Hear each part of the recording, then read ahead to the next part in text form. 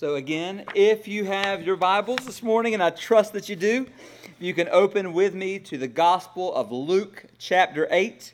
So Luke chapter 8 is where we're going to be this morning, and welcome to week 5 of our Miracles series, where we are walking through the miracles of Jesus. And what we have seen so far, just over 4 weeks, 4 different miracles, what becomes very, very clear is that there's never been anyone like Jesus. Never been anyone like him. And the reason is because God never came into the world in human form before or after him. So he is it. And we know that Jesus not only came into the world to save us from our sin, he also came into the world to save us from Satan. Save us from the power of Satan, the power of sin. He came to eliminate our guilt, but he also came to eliminate our enemy. And I think one of the things that we are prone to forget, and we must not forget in the midst of all of that, is that the devil is real. He is real, and one of his cleverest ploys is to convince or to persuade us that he doesn't exist. And he's so good at that, to persuading even Christians to believe or act or live as if he doesn't exist at all. And we're living in an increasingly modern, scientific, and therefore more skeptical age. And what I mean by that is this: many, even professing Christians, and please see me when I do that, professing Christians are losing their belief in God and saying they don't believe in the Bible anymore. So when you look at a to-do list of beliefs, endorsing the existence of the Prince of Darkness is not high on their list at all. Yet we must be reminded over and over and over again that the devil is very real. He is the enemy of God, and he is the enemy of us. He is the enemy of us. In fact, what does he want from every one of us in this room and every family member that we have? He wants to steal, kill, and destroy. That is what he desires. And he has minions in this world that oppose the work of God, that oppose God's people, who also deceive and blind the minds of unbelievers to keep them lost. Think about this. According to 1 Peter 5:8, we have a very real adversary who roams around like a roaring lion, seeking whom he may devour. That is Satan. The Apostle Paul reminds us that we do not wrestle against flesh and blood, but against principalities, against the spiritual forces of evil in heavenly places. Those are demons. So just think about our enemy and think about his evil angels, who themselves are all creations of God. So think about that. Therefore, because they're creations of God, they cannot compare with God, but they do everything they can to oppose God. Just think about this. When God created the world, in Genesis 1:31, it says that God saw everything that he had made. Everything. And behold, it was very good.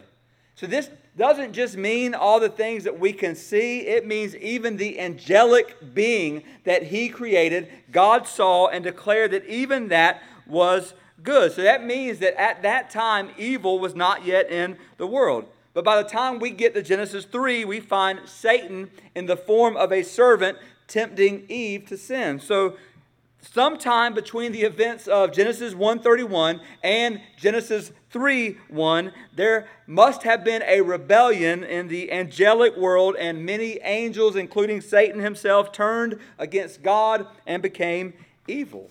So this is what we see. So when it comes to the demonic, many people fall into 2 errors. Some don't want to talk about it at all. So there's some of you here this morning that are going, man, I picked the wrong week to come. Last thing I want to hear about is demons. And then there's others who they don't want to talk about anything else but demons. C.S. Lewis said it this way. He said, there are 2 equal and opposite errors into which our race can fall about the devils. One is to disbelieve in their existence. The other is to believe and to feel an excessive and unhealthy interest in them. They themselves are equally pleased by both errors. So we just can't pretend that demons aren't real, but we also shouldn't attribute every inconvenient circumstance to demons as well. I know people, if they get a flat tire, they're pleading the blood of Jesus over their tire, and Satan's attacking them. No, you ran over a nail. I mean, that's basically what happened. Or people, your car battery dies, so you're pleading the blood of Jesus in his life. No, your battery was 3 years old. It was time for it to die. Or you spill coffee on your lap in a drive-through line. Don't get out and walk around your car 7 times and pray for some kind of healing. Or if the price goes up at KFC, it's not Satan against you. It's just the fact that they want to make more money. So some people just live in this world where everything's a spiritual battle and everything's against them. And I'm convinced that there are times where we are, and please hear the love in my voice when I say this, we are so dumb that there are times where Satan says, I'd love to take credit for that, but that was all them. I'd love to take credit for that, but that was them. I had nothing to do with it. That was just them. There's times I know Satan goes, I'd love to take credit for what Micah just did, but that was all him. That was all him. And the truth that we're going to see this morning is that demons are real, but they are not ultimate. Please hear this. The one true triune God, made up of God the Father, God the Son, God the Holy Spirit, they are ultimate. They are ultimate. In other words, we should not take the devil lightly, but also we should realize that the roaring lion and his minions are all on leashes, and those leashes are held by a divine hand of an omnipotent God. They can't do anything, and we're going to see that even this morning. They can't do anything apart from his permission. So as we consider this morning the nature and the work of demons, we are to do so without fear and without fixation. Don't get fixated upon that. Fix your mind on God and on Him alone. So we're going to do all of this study this morning through the lens of Jesus Christ, understanding that Jesus defeated demons in His life and He defeated demons in His death. And so therefore we can look to Him. So if you're able, I'm going to ask you to stand as we honor God's Word this morning. We're going to read Luke 8, beginning at verse 26 through verse 39 together. And when you get there, or when you see it on the screen, let me hear you say, Amen. Then they sailed to the country of the Gerasenes, which is opposite Galilee. When Jesus had stepped out on land, there met him a man from the city who had demons. For a long time he had worn no clothes, and he had not lived in a house, but among the tombs. When he saw Jesus, he cried out and fell down before him and said with a loud voice, What have you to do with me, Jesus, Son of the Most High God? I beg you, do not torment me. For he had commanded the unclean spirit to come out of the man. For many a time it had seized him. He was kept under guard and bound with chains and shackles, but he would break the bonds and be driven by the demon into the desert. Jesus then asked him, What is your name? And he said, Legion, for many demons had entered him. And they begged him not to command them to depart into the abyss. Now a large herd of pigs was feeding there on the hillside, and they begged him to let them enter these. So he gave them permission. Then the demons came out of the man and entered the pigs, and the herd rushed down the steep bank into the lake and drowned. When the herdsmen saw what had happened, they fled and told it in the city and in the country. Then people went out to see what had happened, and they came to Jesus and found the man from whom the demons had gone, sitting at the feet of Jesus, clothed in his right mind, and they were afraid. And those who had seen it told how the demon-possessed man had been healed. Then all the people of the surrounding country of the Gerasenes asked him to depart from them, for they were seized with great fear. So he, this is meaning Jesus, got into the boat and returned. The man from whom the demons had gone begged that he might go or be with him, but Jesus sent him away, saying, Return to your home and declare how much God has done for you. And he went away, proclaiming throughout the whole city how much Jesus had done for him. Let's pray together. Father, you have done so much for us. Help us not to miss that. You've done so much for us. And remind us today as we're looking at this dark side of the spiritual world and the spiritual war that we are in. Lord, remind us even at the beginning that demons and Satan himself are not ultimate. You are ultimate. They are not God. You are God. They are not in control. You are in control. And they do not get the last word. You get the last word. So God, just remind us of that. Help us to put you in your rightful place so that we may put them in their rightful place. And so we ourselves might be put in our rightful place. Lord, speak today, God, we pray, by your word, through your Spirit. In Jesus' name, amen. And you may be seated. So this morning we're going to look at this picture of Jesus kind of being behind enemy lines. And what we see in this story is that three worlds meet together. We have the underworld of the evil spirits, we have the visible world of human experience, and then we have the upper world of divine control. And evidently this encounter made such a huge impression on the disciples that it found its way into three of the Gospels. We find this story in Matthew, Mark, and Luke. The disciples never forgot how Jesus liberated a man that was infested with demons. I mean, we think of animals infested with fleas. This man was infested with demons. And I think we can all take solace, and I say this kind of heavily but also clearly, we can all take solace in the thought that it is unlikely that any of us in this room will ever meet Satan in our lifetimes. But nevertheless, he has and you might be thinking, why? Because he has bigger fish to fry than us. Just to be clear, there are way more important people in the world than you and me. So I don't mean to burst your bubble, but just to kind of put it out there. But understand this, we will without a doubt encounter demons. We will without a doubt encounter those who work under the control and under the sway of Satan himself. And they might surround us as even close as our clothes, and they might oppress us. But it is unlikely that you and I will ever encounter the prince of the darkness himself. And the reason I say that is this. Number one, Satan and his demons are not omnipresent. They cannot be in the same place at the same time. This attribute only belongs to God. Satan and his demons are not omniscient. They are not all-knowing. In fact, think of it like this, or just know this. Satan and demons cannot read our minds. They cannot read our minds. But let me tell you what they do. They read our lives. They watch our lives, therefore they know what our weaknesses are. They know what we're prone to do. They know what we're prone to say. They are master examiners of watching our lives and seeing that very clearly.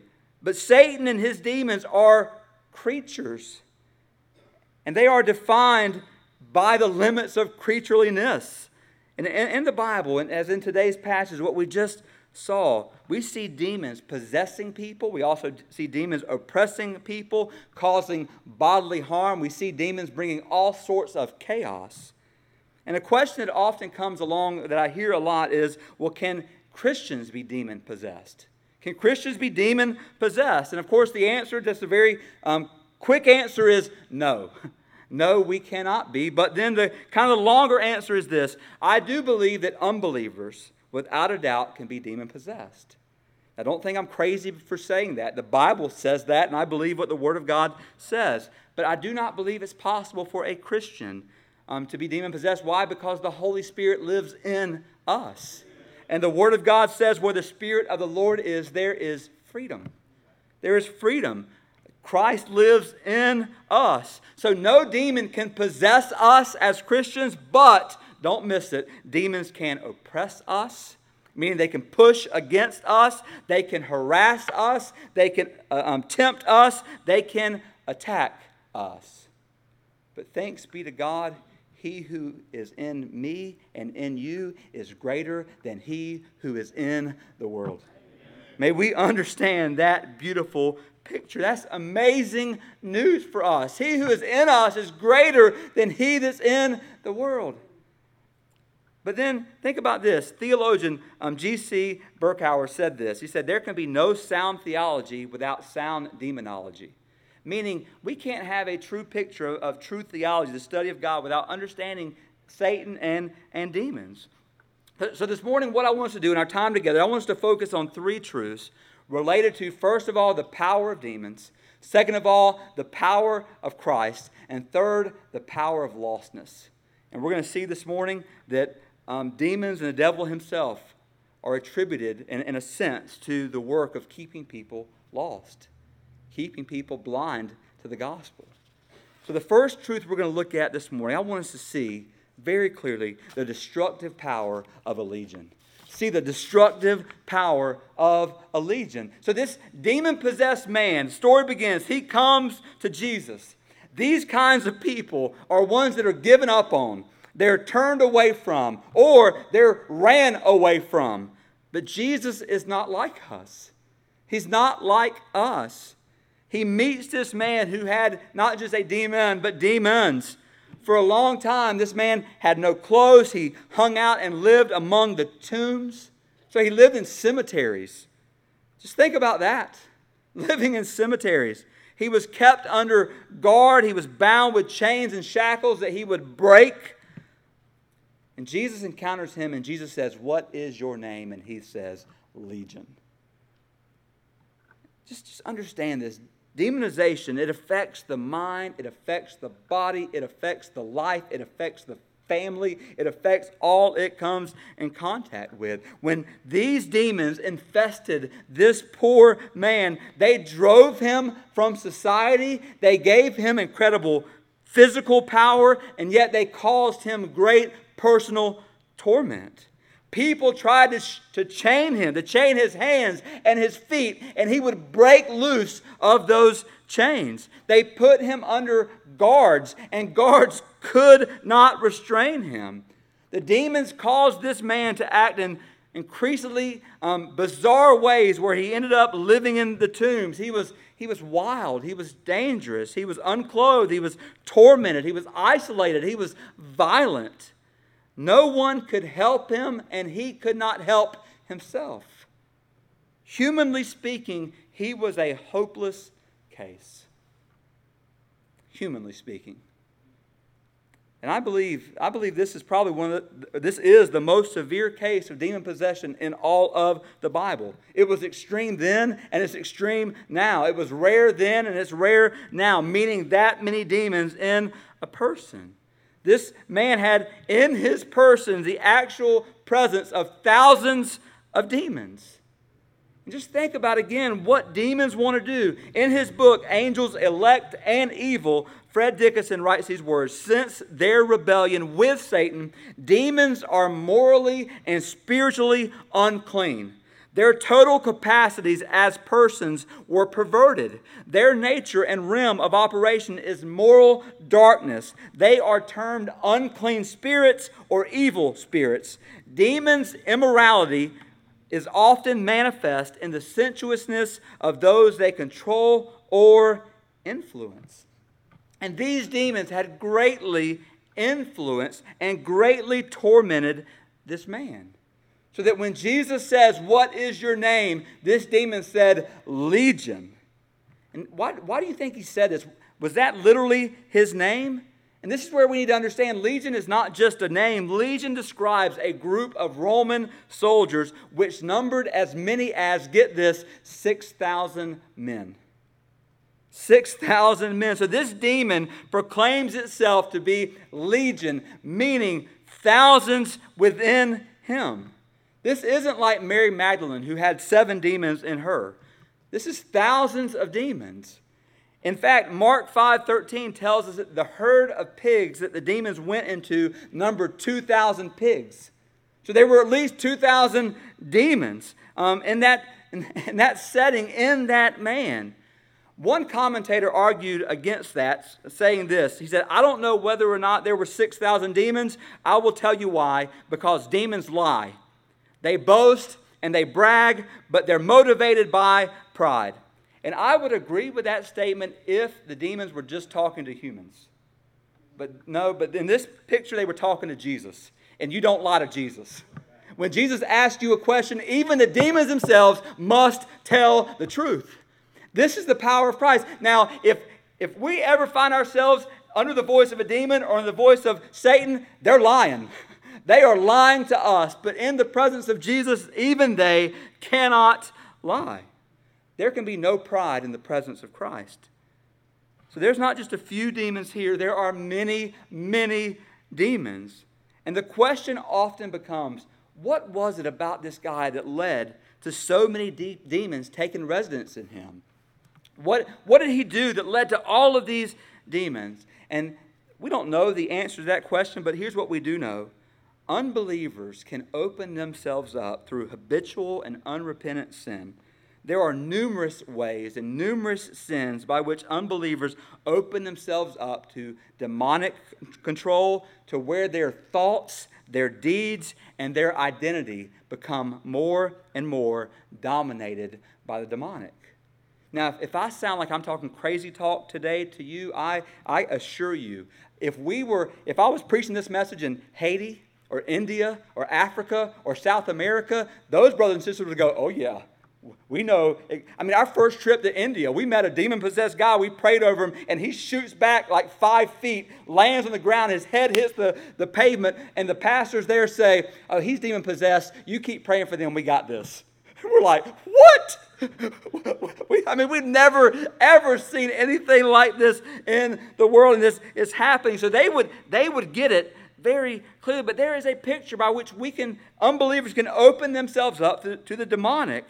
The believer, on the other hand, that would be us in this room, cannot be owned, cannot be possessed by Satan, but we can open ourselves up to external influences, meaning that even though we belong to God, we can participate with Satan. In fact, let me say this very clearly. There's not a person in this room, if you are a child of God, that cannot be used by Satan. Satan can use you to bring discord in your family. Satan can use you and me to bring discord in the church. We might say, well, I don't believe that. Well, look at Simon Peter. Jesus looked at him and said, get behind me, Satan. Get behind me, Satan. He was a follower of Christ, and yet Jesus recognized your actions right now, Satan, are not, or Peter, are not of me. They're of him. So therefore, get behind me. I think the best way for us to think about this, think about your life and your body like a house. You live in it. Now, what happens in your house if you leave all the windows open, all the doors open, you invite all the wrong people over? What's going to happen? Now, they're going to move in, they're going to trash the place, they're going to torment you, and they're going to destroy your house, right? I mean, that is what's going to happen. So think about this. Sin is not just the breaking of a law. Sin is also the opening of a door. Sin is the opening of a door. How many of you tonight would sleep in your house with not only all the windows open, but with all the doors in your house taken off their hinges? Now, maybe a few of you would and say, I'll chance it because the breeze might be good. But most of us would go, I wouldn't do that. Yet, many of us, if we were to be honest, live that way spiritually. We live that way spiritually. We leave the doors wide open. We leave the windows wide open for Satan and the demonic to work in our lives. As a Christian, brothers and sisters, Satan does not own the house. He doesn't own the house. Jesus owns the house. But we need to make sure Jesus is telling us, keep the windows closed. Keep the doors closed. Keep focus on me. Here's the key. We grant authority to whomever we trust and whomever we desire. The devil and demons have no authority over us except the authority we give them by believing them. They have no authority over your life except the authority you give them by believing them. Or put it like this, our best protection against demons is less preoccupation with them and more thinking about God. Think more about Him. God is our best protection from the ravages of the evil enemy. But understand, think about the destructive power of a legion and what it did to a man.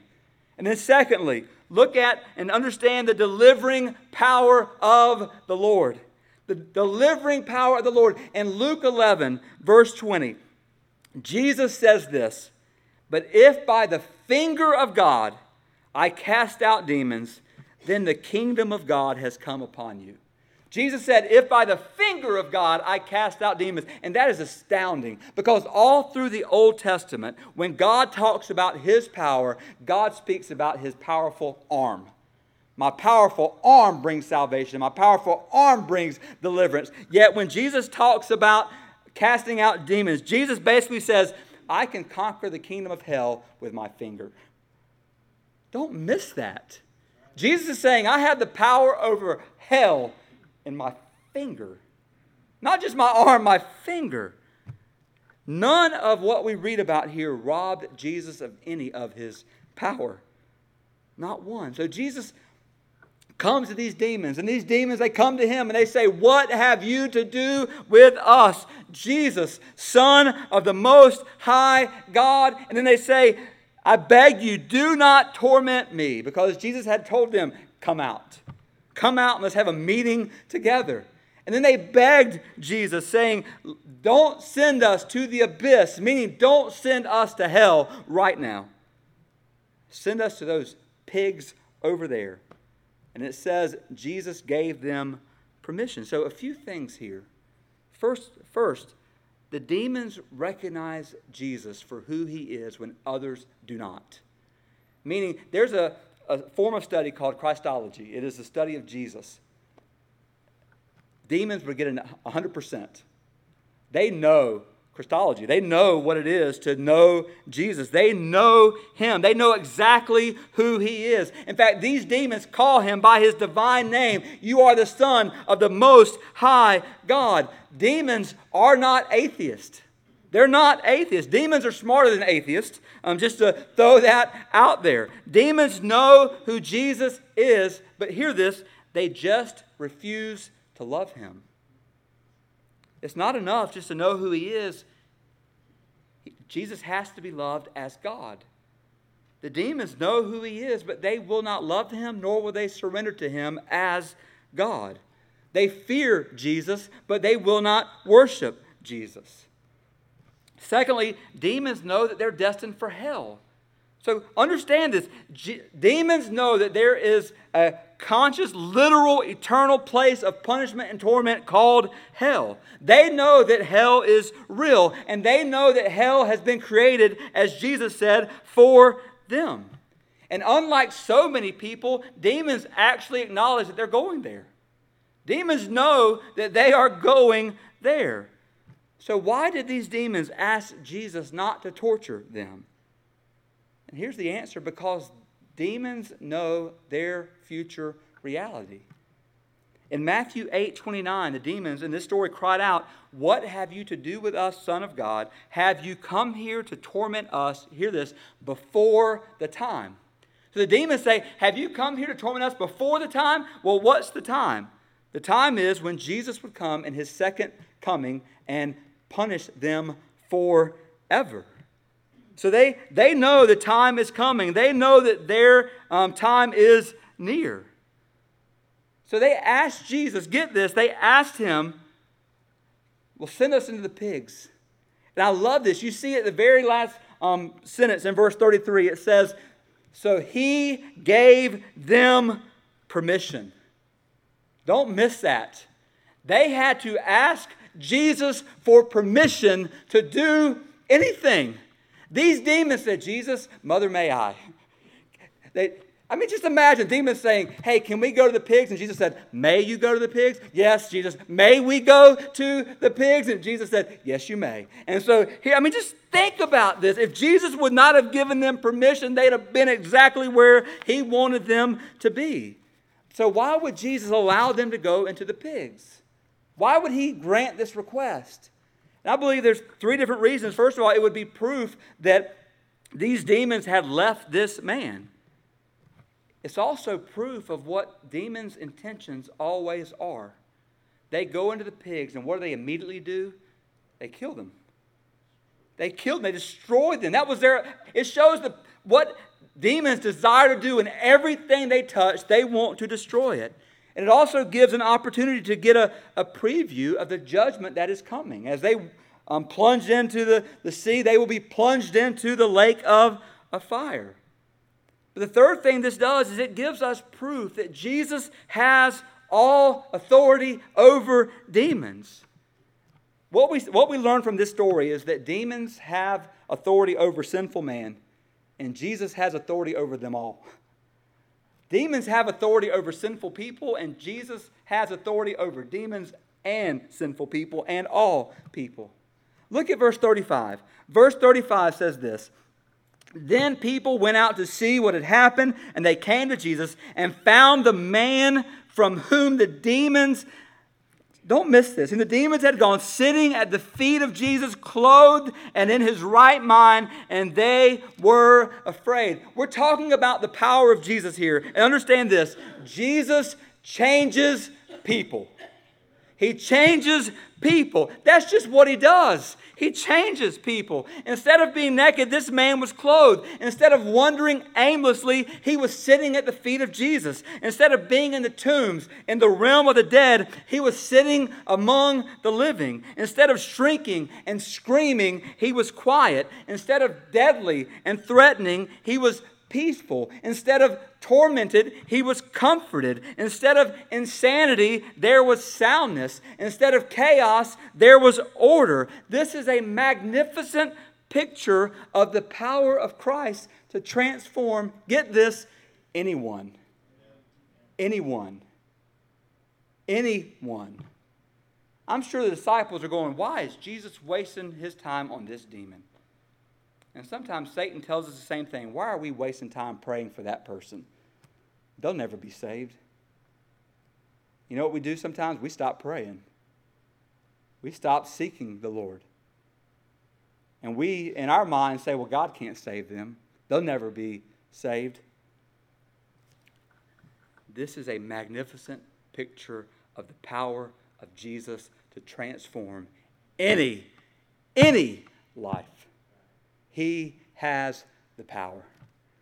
The miracle of this story is not just a personal exorcism. The miracle of this story is the promise of Jesus' ability to defeat and then to reorder the disordered powers that afflict individuals and afflict families in this world. Jesus reorders it all. He has the authority. He has the power to do so. Don't give up on his power. Don't give up on what he can do. Don't stop praying. Don't stop praying. I'll never forget, many years ago, I was praying for a friend of the family, and she was one of the most crudest people ever. And God laid her upon my heart to pray, and I was praying daily. And of course, spending time, Thanksgiving, other times with her, it's like, whew, she's just a lost cause. And I'll be honest, I stopped praying. And a couple months went by, a couple more months went by, and get a call that she had given her life to Christ. And I was celebrating and I was rejoicing, and yet in that moment, God said, why did you give up? Why just stop? So there was a standpoint where I was rejoicing, but also I was grieving because I stopped. I stopped. Brothers and sisters, don't stop. Don't give up on the power of Christ. Don't give up on what he is able to do. So we see the destructive power of a legion. We see the delivering power of the Lord. And then lastly, number 3, we see the damning power of lostness. The damning power of lostness. Look at verse 34. Verse 34 says this: when the herdsmen saw what had happened, they fled and told it in the city and in the country. And then look at verse 37. Then all the people of the surrounding country of the Gerasenes asked him to depart from them, for they were seized with great fear. So they all came to Jesus fearful and said, Jesus, would you please leave us? Would you please leave us? What a sad commentary on man's fallenness and unregenerate state, that the people within this region, hear this, would feel more at home with demons than they were with Jesus. They were more at home with the presence of demons being among them than they were with the presence of Jesus, who has the power to cast out demons. They were filled with fear concerning Jesus. Think about this. What were they terrified of? Afterwards, hadn't Jesus brought safety where there was danger? Hadn't He brought peace where there was chaos? Hadn't He brought deliverance where there was bondage? Let me just tell you what they were afraid of. They knew in that moment they were in the presence of God. And it scared the life out of them. They knew they were seeing the great power of God, and they knew it was a holy and a purifying power. And loving their evil ways so much, they wanted to get rid of anything that would make them feel bad about themselves. So instead of thanking Jesus for delivering this man and seeking Jesus for their own deliverance, they instead said, Jesus, get out of here.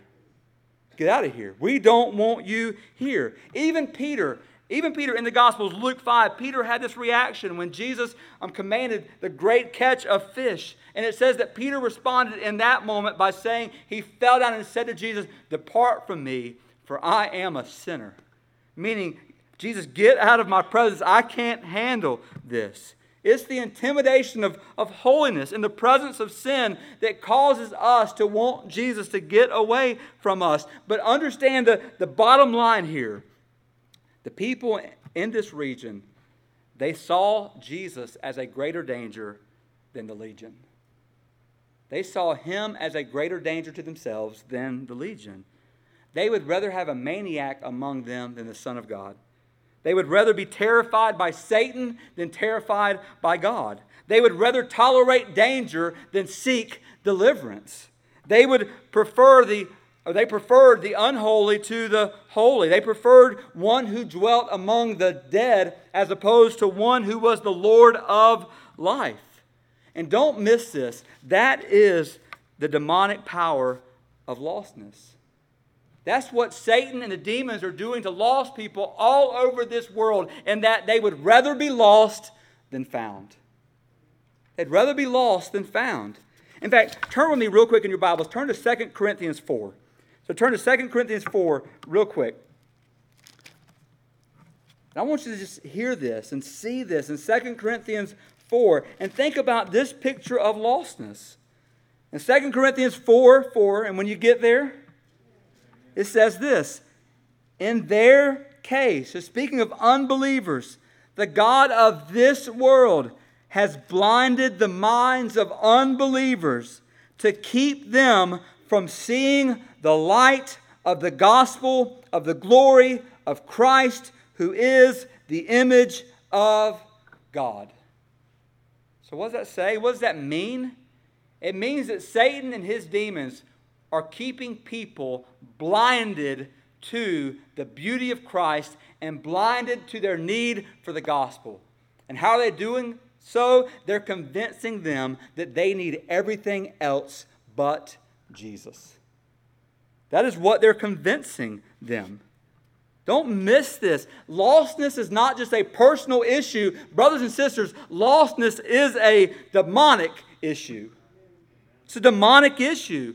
Which leads, I love this freed man's response. When you look back in Luke 8 and look at his response. In verse 38 and 39, it says this, the man from whom the demons had gone begged that he might be with him, that he might be with Jesus. But Jesus sent him away, saying, return to your home and declare how much God has done for you. And he went away, proclaiming throughout the whole city how much Jesus had done for him.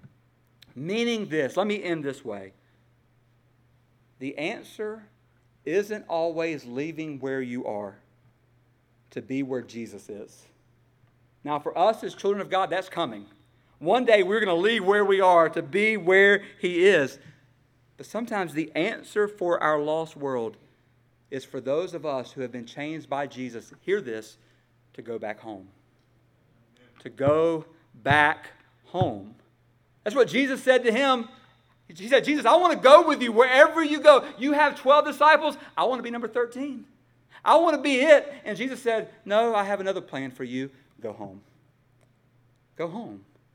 Or let me put it this way. Or go wherever Jesus sends you. Go wherever He sends you. Sometimes Following Jesus means being sent back to a place where we once knew only desolation or where we once knew indescribable pain. And the thought of returning there conjures up fears of old demons and also thoughts of knowing that everyone that we're going back to knew and knows what we were. They know what we were. And what Jesus wants us to know, please hear this. What Jesus wants us to know today is that His salvation and that His protection extends even to those old, horrible places.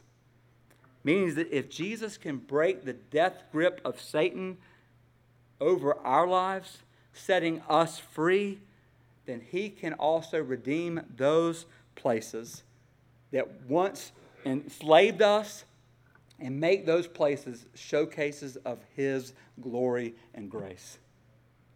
As this man went back home, people were saying, wasn't that the guy? Isn't that him? What in the world? And that man just sees the crowd and he stops and says, Jesus did this, and He can do it for you too. Don't miss the power. And here's how I'll end this morning. All of us, every single one of us in this room, at one time or maybe even now, we're serving the power of the enemy. And we had no power in ourselves over his army. Yet there is a greater power that has opened our eyes and that has set us free. And He can set you free. And we, like this man, can be free indeed. Let me show you one more verse. Throw it on the screen, or you can turn there. John 8:36, the words of Jesus, and it says this: if the Son sets you free, you will be what? Free indeed. Let me say it one more time. If the Son sets you free, you will be what? Free indeed. And what we read in Luke 8 is there was a man who was once bound and he was not free, and yet he met Jesus and he is free, and he is free indeed. And we are free indeed. And this morning, brothers and sisters, you can be free indeed. You can be free indeed. Come to Jesus. Do what He says. And you can be free indeed. I'm going to ask you to stand to your feet. We're going to call Brother Frank, the musicians, forward as we enter into a time of invitation and consecration. And let us pray together. Father, we come before You, God.